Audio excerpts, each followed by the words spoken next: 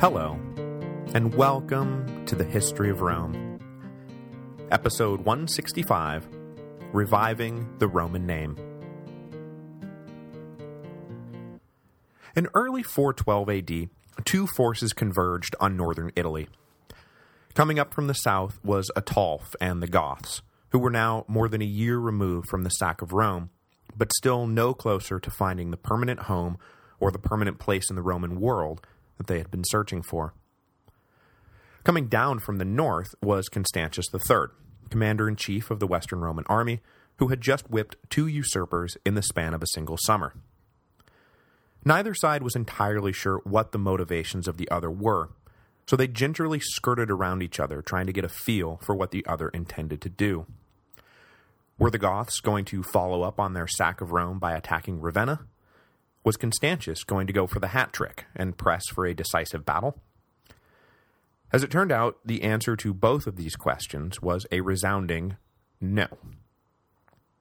Ataulf was obviously interested in all the things Alaric had been interested in: a homeland for the Goths, a regular stipend for his people, and a place in the Roman military order for himself personally, but he was not particularly interested in using brute force to get there. At least, not at the moment. Constantius, for his part, opened with a hard line, ordering the Goths to leave Italy immediately, but he was clearly not sitting on a hair trigger.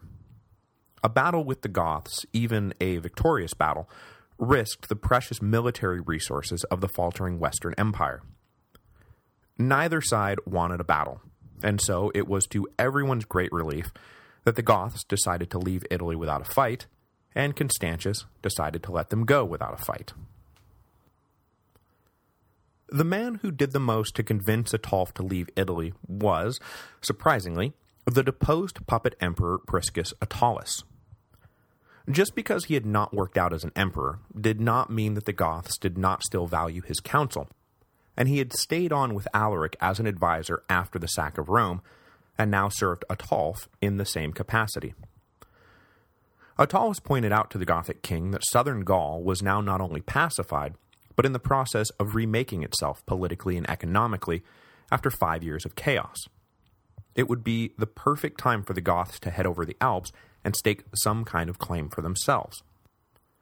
Ataulf was intrigued by the possibility of becoming a power broker in a newly reorganized Gaul, and so he ordered his people over the mountains. The departure of the Goths was a mixed blessing for Honorius and Constantius. Naturally, Ravenna was happy to see them out of Italy, but it's not like Gaul was a really super place for them to be setting up shop. Jovinus's revolt in Upper Germany was still in full swing, and if the Goths decided to join forces with the usurper, then their combined strength might overwhelm the imperial defenses.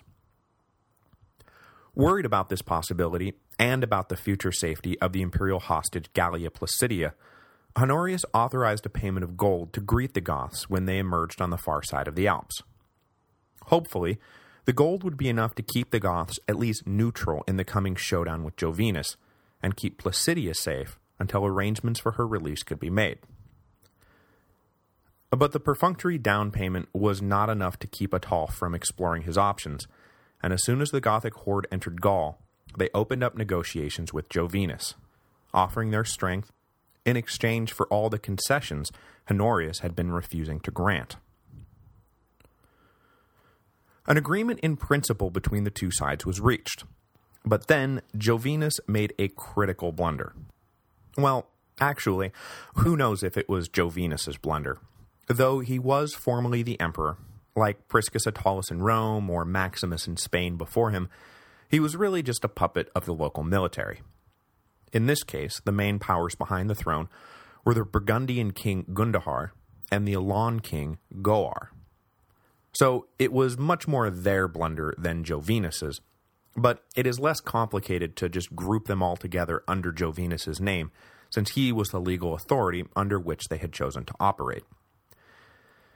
Anyway, their collective blunder stemmed from an imperial soap opera that had played out down in Ravenna, where ever since the rise of Constantius, the Goth general Sarus had fallen from favor. This falling out was mutual, however, as Sarus was still nursing a grudge against Honorius for not properly punishing the men who had betrayed and executed Stilicho, the man who had brought Sarus over to the Roman side in the first place. Sarus was also annoyed that one of his retainers had been recently murdered, and no one seemed interested in investigating the matter properly. With the Goth incessantly complaining about the emperor's inaction, and Constantius proving himself to be an eminently capable military commander, Sarus was pushed out of the inner circle in 412. In a huff, the Goth general sent a note up to Jovinus, offering the usurper his services, and he began to march north with a group of 28 still loyal retainers. If you recall that the families of Ataulf and Sarus were blood enemies, then you can probably guess what Jovinus's blunder is going to be. The puppet emperor accepted Sarus's offer of service, which immediately alienated Ataulf and opened up a rift between the usurpers on the Rhine and the Goths in southern Gaul. Right at the moment when they were about to bind themselves to one another, Sarus walked into the picture like a polarized magnet and pushed everyone away from everyone else. Not that Sarus ever actually joined up with Jovinus, mind you. Ataulf wasn't going to let that happen in a million years. On their way north, Sarus and his party were met by a force of Goths that Olympiodorus reports as being at least 10,000 strong, which may have been a bit of an overkill, but hey, blood enemies deserve the red carpet treatment. Sarus apparently staged a brave last stand, but the outcome is never really in doubt when it's 28 against 10,000. With Sarus out of the picture, relations between Jovinus and Ataulf should have improved, but the bad blood that had been generated continued to poison their relations. Shortly after Sarus's death, the barbarian kings backing Jovinus decided to elevate their puppet's brother Sebastianus to serve as co-emperor. This unilateral move to expand the imperial college without even discussing it with him offended Ataulf mightily. If the Goths were going to play a meaningful role in an alliance, then they were going to have to be consulted when it came time to elevate new leaders. Already in a mood to be ticked off by the actions of Jovinus's court, Ataulf was ticked off by the actions of Jovinus's court. So instead of the Goths and the Rhine armies joining forces and potentially overrunning Constantius and the imperial legions, Ataulf sent a message down to Constantius, saying, "Hey, it turns out I don't like these guys any more than you do, so what say we join forces and whack them back into the Stone Age?" Constantius, who was more than happy to let the Goths take the lead in attacking Jovinus, agreed that an alliance was a mighty fine idea. So, either in the autumn of 412 or the spring of 413, Ataulf and the Goths advanced north to confront the forces of Jovinus and Sebastianus, and by that I mean, of course, the forces of Gundahar and Goar. The two sides faced off at some indeterminate location in central Gaul, and the Goths carried the day, capturing Sebastianus in the process. The junior puppet was handed over to the prefect of Gaul, who immediately had him executed. Definitely now in 413, Ataulf followed up his victory by laying siege to Jovinus at Valentia in south-central Gaul. Valentia soon fell, Jovinus was captured, and like his brother, was executed by the prefect of Gaul. The heads of both brothers were then sent down to Ravenna, where they were publicly displayed, before being sent down to the North African port of Carthage, where they were publicly displayed again to warn off anyone contemplating insurrection in the breadbasket of the Western Empire. Ataulf's quick work against Honorius's enemies re-cemented the positive working relationship between the Goths and the Romans that had been shattered by the death of Stilicho 5 years earlier. Ataulf certainly saw bright enough days ahead that on January the 1st, 414 AD, he forged a familial alliance between the two nations by marrying his imperial hostage, Gallia Placidia. Hinting at his long-term ambitions, Ataulf wed Placidia in a traditional Roman wedding, and himself wore the uniform of a high-ranking Roman general for the occasion. Like his brother before him, Ataulf was clearly angling for an official position within the Roman ranks, and as the new brother-in-law of the Western Emperor, how was he to expect anything less? Further evidence of Ataulf's intentions comes to us by way of Orosius, a contemporary, that is, contemporaneous, Christian historian who published a history of the Roman Empire in 417 or 418. In this history, he reports that upon marrying Placidia, Ataulf declared that, and I'm quoting a bit here, "At first I wanted to erase the Roman name, and convert all Roman territory into a Gothic empire. I longed for Romania to become Gothia, and Ataulf to be what Caesar Augustus had been. But long experience has taught me that the ungoverned wildness of the Goths will never submit to laws, and that without law, a state is not a state. Therefore, I have more prudently chosen the different glory of reviving the Roman name with Gothic vigor, and I hope to be acknowledged by posterity as the initiator of a Roman restoration, since it is impossible for me to alter the character of this empire." Now, of course, Ataulf never actually said this. As was the case with ancient histories, the actual speech would have been written by Orosius. But it is entirely plausible that Ataulf would have said something like this. The Roman Empire was weakening by the day, but even in its current state of decay, it was still too powerful for the Goths to simply overthrow and replace with something else. It is thus reasonable to presume that Ataulf's ambitions were now firmly focused on creating a Gothic ascendancy within the framework of the empire, by way of the family he was creating with Gallia Placidia, and by way of the son she would hopefully soon bear for him. Like the Spanish nobles who took over the empire in the 2nd century, and the Illyrian generals who took it over in the 3rd century, with a little luck, the 5th century would belong to the Goths, who would give the empire just the shot in the arm it needed. The tantalizing prospect of Romanized Goths stepping in and forging a new dynasty that would rule the Western Empire and return it to its proper place of power and glory was brought remarkably close to fruition 9 months later, when Gallia Placidia gave birth to a healthy baby boy. When you look around the imperial family circa 414, you can see just how close that boy came to inheriting the empire. Honorius himself had no children, and showed no interest in ever fathering any children. His late brother Arcadius had died after fathering 4 children, the boy Theodosius II, who was currently reigning in Constantinople, and 3 daughters, the rising power that was Aelia Pulcheria, and her 2 younger sisters, Arcadia and Marina, all 3 of whom appear to have taken a vow of virginity after their brother was made Augustus. So, not much chance of any new heirs coming anytime soon from that side of the family. Arcadius and Honorius had the one living sister, Gallia Placidia, who had thus far given birth to no children, until now. So if Honorius were to die anytime soon, that meant that the only living male in the imperial family who was not already an emperor was the newborn son of Ataulf and Placidia, named Theodosius after his grandfather. But just as the empire seemed poised to give itself over to the Goths, the course of history suddenly shifted again. Constantius III knew darn well what the implications would be if Ataulf and the Goths wormed their way into the imperial power structure. He'd be fired from his job and most likely executed. So he convinced Honorius to sanction an offensive against the Goths, who, he assured the emperor, were up to all manner of nefarious double-dealings and sinister agenda-pushings.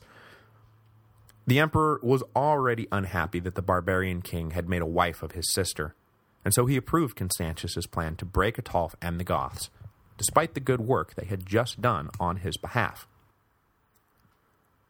Constantius got to work at once blockading the ports of Gaul, with the aim of starving the Goths into submission. Shocked by this betrayal, and it was a betrayal, Ataulf renounced his alliance with Honorius, and elevated yet another puppet emperor to swear his allegiance to. And since, hey, why not, he's here and still technically a Roman senator, Ataulf decided to re-elevate Priscus Attalus to the rank of Augustus.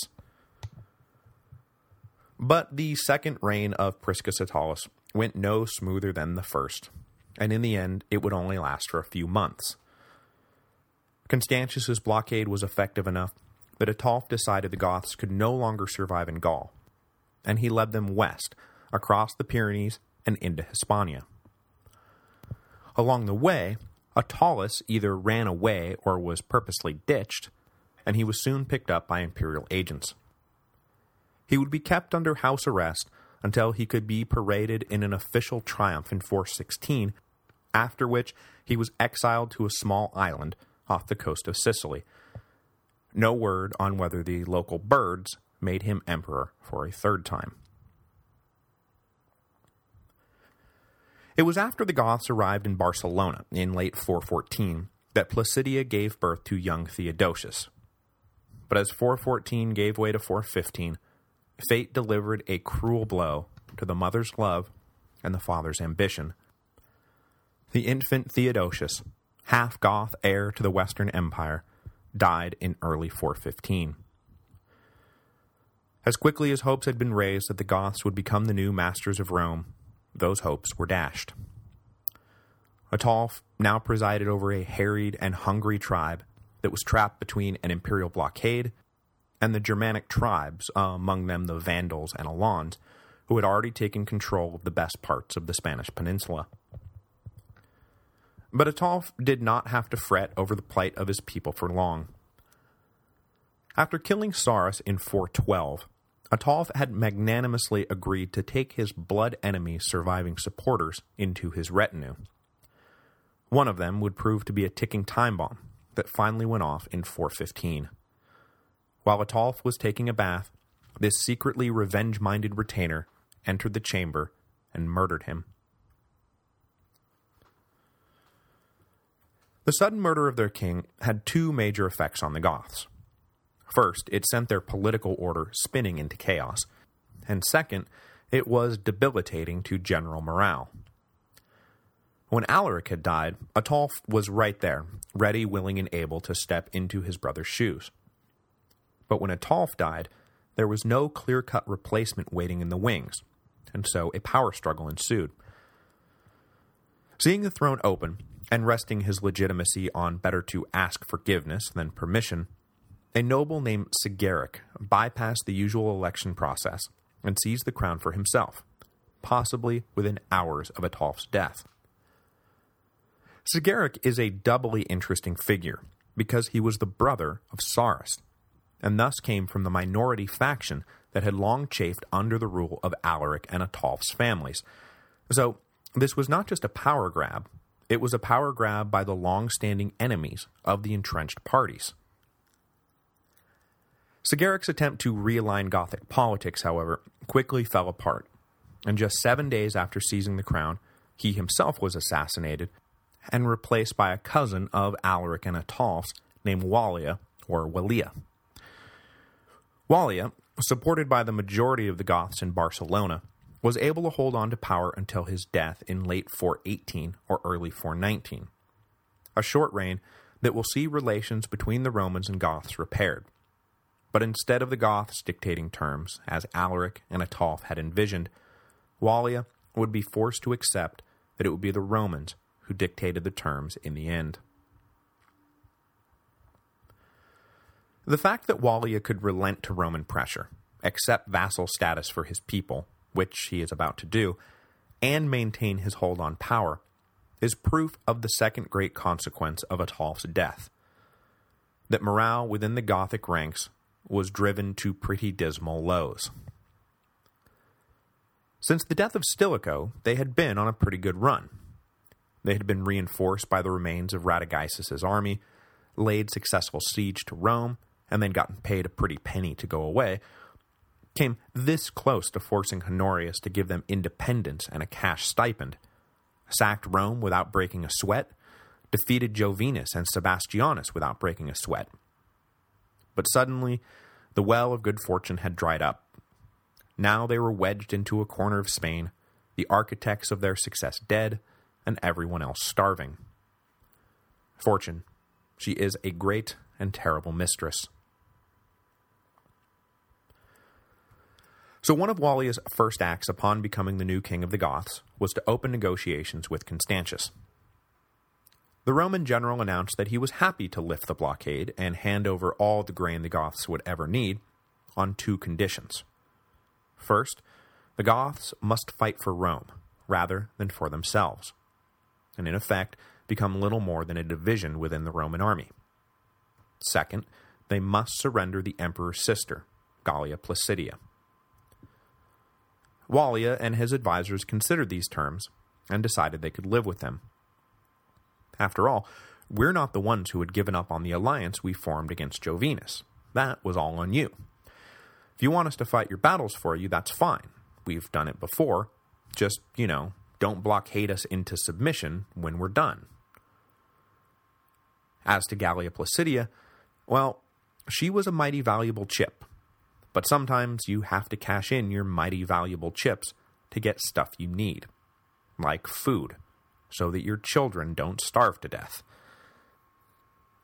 So in 415, Wallia cashed Gallia Placidia in for food, which means that I misspoke last week when I said it would be a full decade before she was released from Gothic custody. I'm not entirely sure why I said that. It was only about 5 years. I just misread the dates, I guess. Sorry about that. Deal with the Goths in hand, Constantius knew exactly what he wanted to do with his new auxiliary army. He wanted them to retake the Spanish peninsula from those still loose barbarian squatters who had set up shop there. Wrenching back control of Spain from these tribes, mostly Alon and Vandal, was not just a matter of satisfying Roman pride, or making the map look clean and pretty again. It was a matter of raw economic calculation. Their presence was disrupting the collection of taxes. Hispania had always been a well-insulated cash cow for the Western Empire, but now, suddenly, the milk had dried up. Which was a terrible development, because Spain had been just about the last steady contributor to the imperial coffers over the last few years. Italy had been ransacked by the Goths. Gaul had been overrun by barbarians and civil war, so it's not like there was a lot coming in to begin with. The loss of Spain was making the imperial position completely untenable. On top of all that, the island of Britannia was looking more and more like it was never coming back into the Roman fold. In fact, I buzzed past this last week, but historians tend to date the permanent abandonment of Britain by the Romans to 410 AD. After expelling Constantine III's officers and taking the defense of the island into their own hands, the local Britons found themselves outgunned by the incoming Saxon pirates. So they wrote to Honorius, requesting a new garrison to help protect them. Honorius replied that he could spare no resources, and that Britain must look out for itself. Now, had things gone a little different, this might have wound up being merely a temporary retreat. But things didn't go different, and the Romans never did go back. It would be a few generations before cultural Romano-Britain gave way to its Anglo-Saxon successor, but politically and militarily, Britannia was lost to the empire for good. Which is why it was so important to circle the wagons and make sure that the same thing didn't happen to Spain. So next week, Constantius will direct the Goths to begin operations against the Alans and Vandals at once. The interesting thing, though, is that while the Gothic offensive will be mostly successful, it will be mostly successful against the Alans, who were, at the moment, the strongest of the barbarian tribes in Hispania. By focusing their attention correctly on the Alans, the Goth offensive will unfortunately prove to be somewhat less successful against the Vandals. And if you've read ahead, you know that the failure to crush the Vandals will wind up having fairly disastrous consequences for Rome, Because though Spain had long been an insulated cash cow for the empire, the even more insulated and even bigger cash cow had always been North Africa. What's that, you say? In just a few short years, something called the Vandal Kingdom is going to appear in North Africa? That can't be good. That can't be good at all.